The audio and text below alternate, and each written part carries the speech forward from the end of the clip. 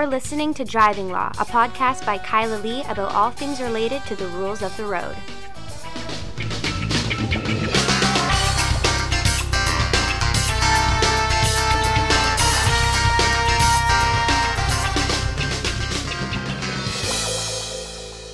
Hello, and welcome to another episode of Driving Law. I am Kyla Lee at Acumen Law, and with me, Paul Doroshenko.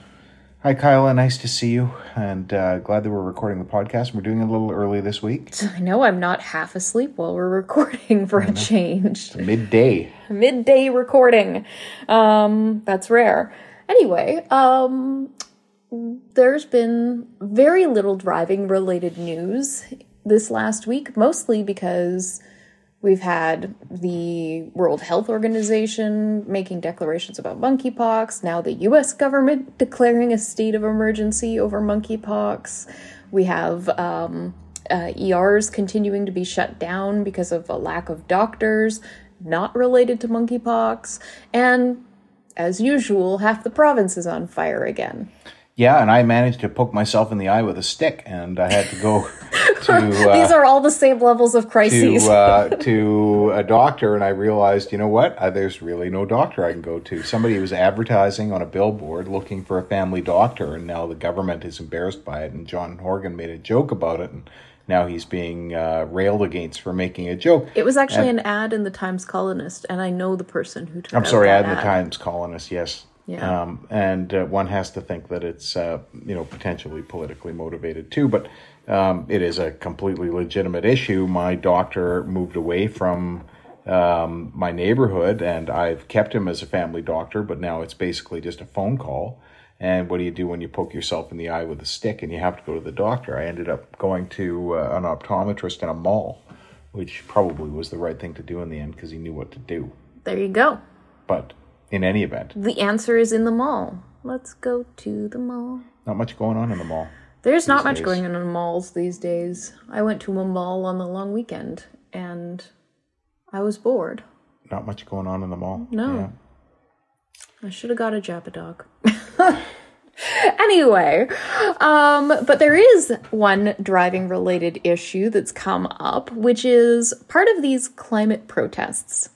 Oh, my goodness. So you know very little about this. So no new legislation because the Legislative Assembly is not sitting, and no fantastic new decisions coming out. But somebody has decided. This is actually a global movement called Tire Deflators. It started in the UK. And it's a group of vigilante climate justice warriors who go around and deflate the tires of SUVs and pickup trucks and gas-guzzling vehicles, large sedans. So you and me are totally screwed. Yeah. I have a large sedan and you have many pickup trucks. Well, I have 2 pickup trucks. That's many. And a mid-sized sedan. But they're not going to touch a Buick. No, but also your SUV. That's true. So these people are deflating the tires in the night, and then people are waking up in the morning not knowing their tires are flat, not necessarily having sensors that tell them this, and starting to drive. And of course that can cause all sorts of damage and danger. Well, it also uses more fuel. Yeah. So your car is much less efficient when your tires are deflated. But today I was driving behind somebody who had a tire mostly deflated, and yesterday as well, which is an unusual circumstance.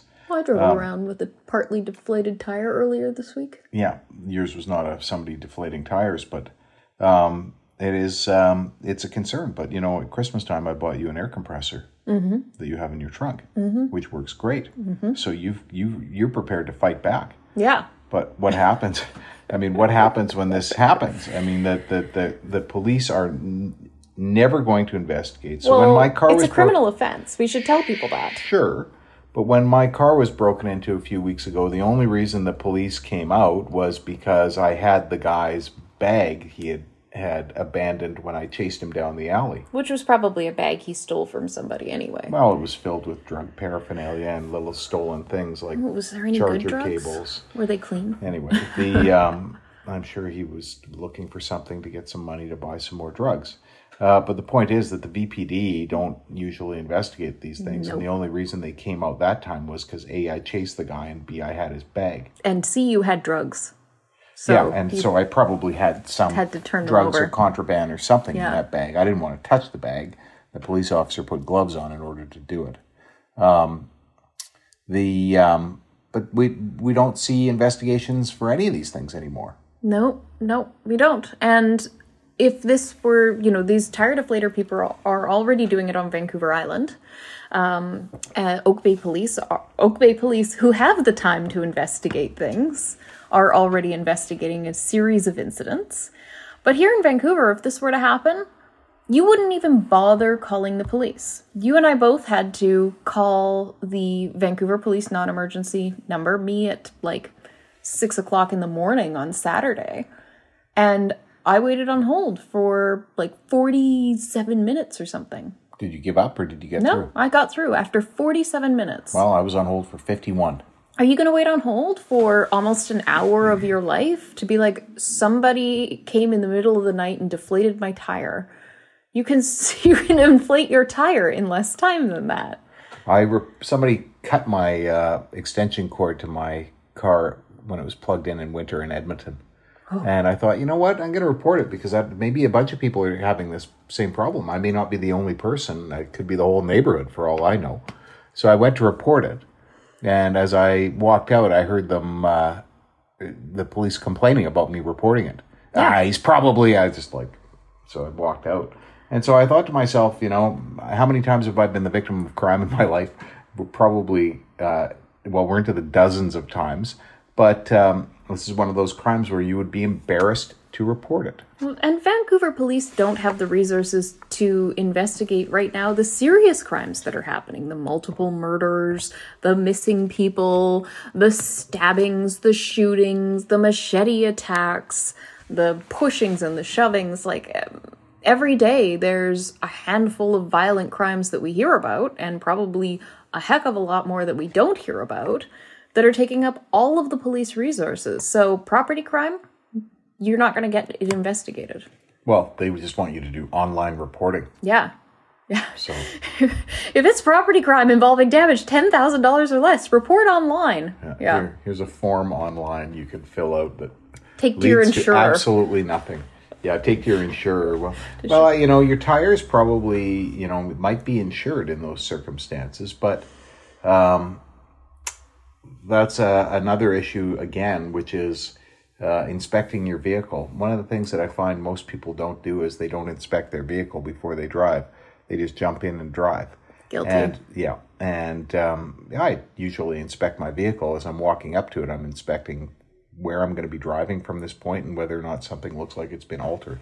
Mm-hmm. I don't look too closely because then I'm reminded that I need to take my car for a wash. But it's not like inspecting an airplane prior to flight or something like that, It probably should be. It probably should be. We should probably all be, trained, and maybe I was trained in driving school and probably thought it was a joke. It's on the BC driving exam when you go to take your in-car test. You have to do a walk around of the vehicle and check that all the lights are working, like the signal lights and stuff, before you get in the car. Yeah, well, you don't have to necessarily do that. I mean, you can reasonably assume that your signal lights are working, but you should probably inspect your vehicle to see if anything's been altered or anything is hanging off of it. Bumper is unclipped or something like that, or if there's any new damage, but also check your tires if there's a visible difference on it. But most of the new luxury cars will alert you the moment you get in it. Yeah. My F-150 will alert me the moment I get in it that there's a tire that's low. It just won't tell me which tire, so... Well, and I have these, low-profile tires, so even when they're low, I can't tell, right? Yeah. So I rely on my sensors. Yeah, well, that's your problem.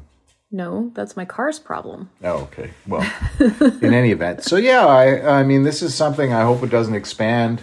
If it does, we will not do anything about it in Vancouver.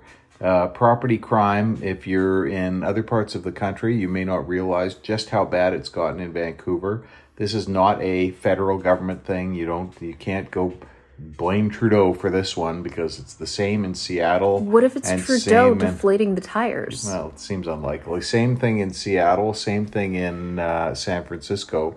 San Francisco, they're now referring to the broken glass on the street every morning from the cars each day as snow in their San Francisco snow or something like that. I think the best part of this story, though, is the part I haven't told you yet. Which is? Which is the Oak Bay police have some information that's helping them to identify a suspect, including a description of the vehicle the suspect drove away in. Oh. What? You're like, I'm going to do this for the climate, so I'm going to guzzle gas. Well, maybe they're driving an electric car. I doubt it. You never know. Anybody who's spent enough money on an electric car is too busy working. It's a funny thing about the car vengeance thing in that way. On the one hand, I'm not enthusiastic, or let me see. I look at Range Rovers and I look at big Chevy Suburbans and I think to myself, why are you driving around with your whole living room there? It's almost always just one person driving around in that gigantic vehicle and using a ton of fuel, and the arrogance of that is upsetting. On the other hand, I worry that it's some sort of jealousy, and it's not that I want a Range Rover, but that is something that takes place in people's brains when they see a luxury car. That part of it is jealousy, and back in the day when my MGBs were broken into or vandalized, people would always say, "Oh, it's just somebody who's jealous." Well, I don't know. The thing that bothers me about it is, what these climate activist criminals are trying to do is get people to make a collective change in their consumption habits. But you are not going to spur collective change by targeting individuals in this way. Like, I'm sorry, but if you deflate my tires, I'm not going to drive less. Yeah, but you're assuming they're rational. You're assuming they're rational, but and they're not rational actors here, right? Why are these groups not going after the big polluters? Yesterday on TikTok, I saw a TikTok that was explaining they keep track of this. There's like all these Twitter and TikTok accounts that keep track of this. The top 10 private jet users. Like, well, that's one private jet polluter. trips. Concrete is the biggest polluter. Look, Taylor Swift took 177 private jet trips so far this year. That's more private jet trips than I've taken car trips. And that's like 8,000 tons of carbon emissions. She's very important. And stop hating on Taylor Swift. She's a musician, Paul. She's an icon of a generation. She's so important to all sorts of these people. She can icon on a bicycle. I hear you. I'm not defending Taylor Swift for that. What I am saying is that there's we don't talk about concrete in Vancouver as a whole city built of concrete. We've got our concrete industry. It's like our biggest industry here because we have a construction-based economy. And despite the fact that we produce wood, we don't make much out of steel. Which is takes less energy to make, apparently. Much of it's recycled. We don't dig a whole lot of new steel out of the ground these days. So we don't build buildings out of steel. We should be building more out of wood. I mean, I guess there's carbon invested in wood too, because you got to go cut the trees down and so forth, and you're taking the trees out of the carbon cycle. But whatever. My ultimate point that I want to get to, and I will get to one, trust me. Really? Is that these people are not rational actors, A, right. And B, that the only way that we are going to deal with our climate emergency is through legislation, and it's going to have to be international agreements, and the international agreements are going to have to be enforced, and I don't see any capacity to do this as a species, and so I think we are fucked. Yes, we are fucked. But if these people wanted to try and actually do something that was legitimately might buy us one more day on this planet before we're gone in, 120 years after 200,000 years of humanity, push the government. Don't let air out of tires. That just means people are going to drive with a low air in their tires till they get somewhere where they can reinflate their tires, which is going to add to their trip. Mm-hmm. And they're going to hate you. and particularly in Oak Bay. So there you go. That's my theory on it. Now, what's next? What's next? Speaking of Vancouver police and the city of Vancouver finding the wrong way to tackle a driving and sidewalk problem. So, as anybody who lives in Vancouver knows, during the pandemic, the sort of situation on the downtown east side has exponentially escalated, with a lot of people living on the streets in tents, and essentially, effectively, a tent city that was set up that took over the entire sidewalks for like at least 2 blocks around Hastings and Main. 6 blocks, I think. But the full sidewalks, like no walking room. Yes, and we have had tent cities in parks, and they have tent cities in parks that have been evicted, and we've had tents on the sidewalk for a while here and there in front of the Royal Bank, right at the corner of Hastings and Main. I'm amazed that the Royal Bank even operates there, but thank goodness that they do.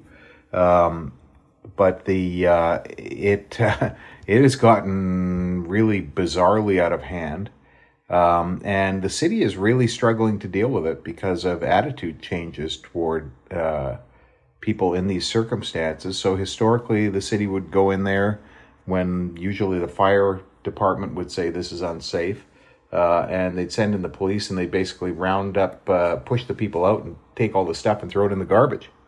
And now here we are in a situation where they've realized, okay, it's not fair to completely dispossess these people, take all of their possessions and throw it out. So now they're trying to find other ways to deal with it. In the last few years, I mean, I don't know, taxpayers in the city of Vancouver are paying for storage of what most people would look at as mostly garbage, because we don't want to dispossess people who already have next to nothing to start with. Well, there were all sorts of proposals that were brought forward by community activists and smart people about how to deal with this issue of there being no sidewalk space, because obviously it posed an accessibility issue for people who... Hey, how is this driving law? If you let me finish. Sorry, it just dawned on me. Hey, we're driving law podcast. It posed an accessibility issue for people in wheelchairs, or who had mobility devices, and they had to start using the driving lanes to get around the tents. And then we had pedestrians start to use the driving lanes on the street to get around the tents, which was causing a problem. Wouldn't be long until we just had tents on the street. Drivers. Well, this was what the city said. The city said, well, if we don't do something about it, the tents are just going to expand and take over the street. And a lot of people were saying, yes, the city is 3 lanes on either side on that part of Hastings. The city could shut down the curb lane on each side, block off space for people to have their tents, for people to do all of this, leaving the sidewalk open for pedestrians, cycles, people with mobility assistance devices, and to allow business access. So to create a tent lane? Yes, a tent lane, right in the middle of the road. Well, they created bike lanes everywhere. Exactly. They just took the lane away. Why not create a tent lane? I mean, you scoff at the idea, but you're quite right when you say they created bike lanes everywhere. They catered to a certain type of wealthy, vocal population to meet their, not needs, but desires for their safety. But when it comes to a population in this city that has less of a voice, that has less means, and that is marginalized as a result of poverty and mental health issues and drug addiction and the myriad issues that affect people that find them living in tents in the downtown east side, they don't do the same thing they gave to people who live in Point Grey and want to bike into downtown to go to work. Not many people who live in Point Grey were biking to downtown. I will tell you that I used to drive down. You used to bike into the office. Yeah, I don't live in Point Grey. I live in Kitsilano. But whatever. I used to drop off my child and drive down King Ed, and there was a bike lane there. And in the 4 years I drove my children and dropped off my kids and then drove into work, I only once saw a bike in the bike lane.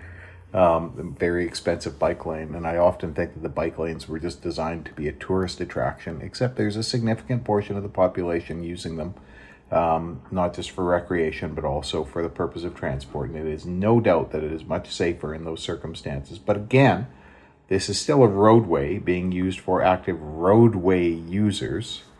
And so, I mean, I know you're just presenting it and you're not necessarily advocating for it. No, I am advocating take the lane. Take the lane. Take the lane, the tent lane? Take the lane. You're saying create take the tent lane. Yeah, we're not doing literally anything else. Here's the problem. We encourage people to choose the lifestyle of having that community, the tent community, and it is a community, there's no doubt about it. But is it something that we want in a city? I don't think so. And I think when we make it something available for people, we just create the option for them to do that. And there are enough people in there who just for whatever reason don't want to work, are incapable of work maybe, but they could have social housing somewhere, who just make that decision that they want to live in the anarchy of the tent city or the tent conglomerate. For various reasons. Some of it, may be addictions issues, but they're not all, right? There's some people who just by choice, for whatever reason, have decided to go down there. And if we made it intolerable, like Abbotsford did when they, sprayed pig shit nearby, then fewer people would do it. I don't know if it worked with Abbotsford. Right, but making it intolerable punishes the people who are not there by choice. Sure. Okay. That's inhumane and cruel. You know what? Make them apply for a permit. Go down there. You're entitled to have a tent. So in 18 months, you can have a tent on our tent lane, but you have to apply for a permit, and you've got to give us your expiry time, and then you're going to be evicted. You were posing the same hurdles that are preventing people from accessing what little supportive housing there is. Well, there's actually quite a bit of supportive housing. I just don't know if there's vacancies. Available vacancies at this point. That's what I'm referring to. We have a huge number of subsidized supported housing units. We have tons and tons of SROs in this town. Even under the BC Liberals, they bought 8 old hotels. That was Rich Coleman did it. A huge pile of money, and they're all owned by the provincial government. BC Housing has been buying like crazy, but of course we have this BC housing issue, which is another topic, but not really a topic for this podcast. But. No, in fact, the only remaining topic for this podcast is The Ridiculous Driver of the Week.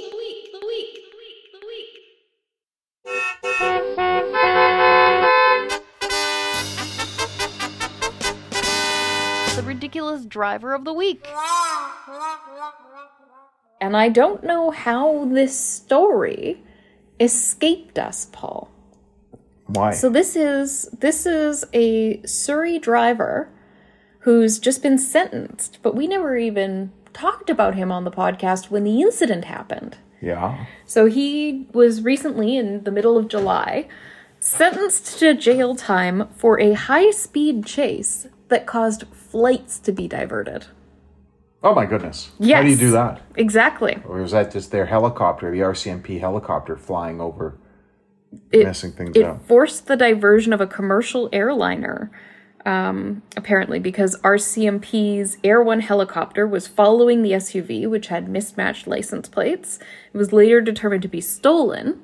Abbotsford police try and pull this guy over, but he's like, fuck no, I'm out of here.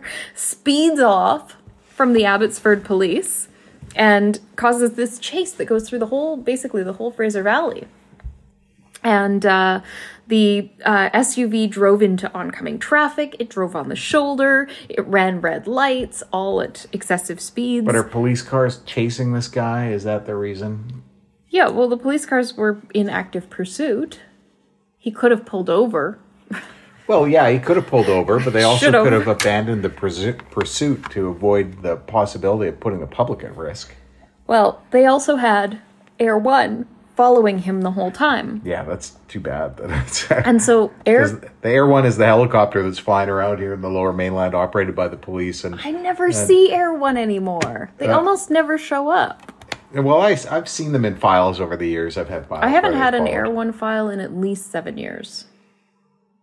Yeah, it's probably been that long for me too. I don't know. It costs a lot of money, $3,500 an hour to have a helicopter in the air. Did they add that up? How long was this chase? This was a long chase. So it forced air traffic controllers at Abbotsford Airport to divert a Swoop Airlines flight. And the chase was about an hour. Well, those Swoop passengers could get a class action lawsuit going, but based on the Swoop fare, they probably would only get $18 each or something. So an hour later, the SUV crashes into a police vehicle. So I guess they probably blocked off. And so he crashes into the police, and then he gets out and runs. Keeps going. And they eventually stick a dog on him. And 4 people ended up injured, including the man who was bitten by a dog. But now he's off to jail. How long did he get? 2 months. But he's been in custody this whole time. Oh, has he? Okay. So this happened in February. Okay. So he's getting credit for time served basically from February to July, which is March, April, May, June, July. That's 10 months credit. So it's probably like an 18-month jail sentence or something. 12, 1 year. Yeah. You got a year in jail for that. Yeah, fair enough. That's putting everybody at risk. Worth it? And then smashing up into a police car. Was it worth it? Living I don't know. You'd have to ask him. I mean, I don't think you could even ask him now. I think you'd have to ask him close to the end of the jail sentence. Living your Grand Theft Auto dream. Are you kidding? He's close to the end of the jail sentence now. Well, he's got another 2 months to go. He got a year-long sentence, and he gets statutory released after 2/3. He's already out. Probably got a 3 to 5 year driving prohibition. He'll be out any day. 10, probably. Yep. They actually don't say how long. But it was in Surrey? It was Surrey Provincial Court? Yep. Does it say who represented him? No, it doesn't. Wouldn't have been us. Nope. Not on that one. No. There was also breaching probation and driving while disqualified. Sounds like a legal aid file. Oh my goodness. Actually, you know what? I bet I know who it is. Never been my client, but I bet I know who it is. It's not the person you're thinking of. No? Oh, no, okay. I would have told you if it was that guy. Not one of our former clients. No, I don't know the name. Yeah. I think I know. Might know who it is. Anyway. Well, I could say the name because it's in the story. What's the name? James Christopher Jordan. No. See, I told you it wasn't who you're thinking of. Maybe he was the one for the Jordan decision. No. That guy was charged with murder. Okay, but he'd be out by now. All right. He had a Jordan case. So that's our podcast. If you have any driving related issues that have to do with the law, give us a call at 604-685-8889 or find us online at vancouvercriminallaw.com and tune in next week for another exciting episode of Driving Law.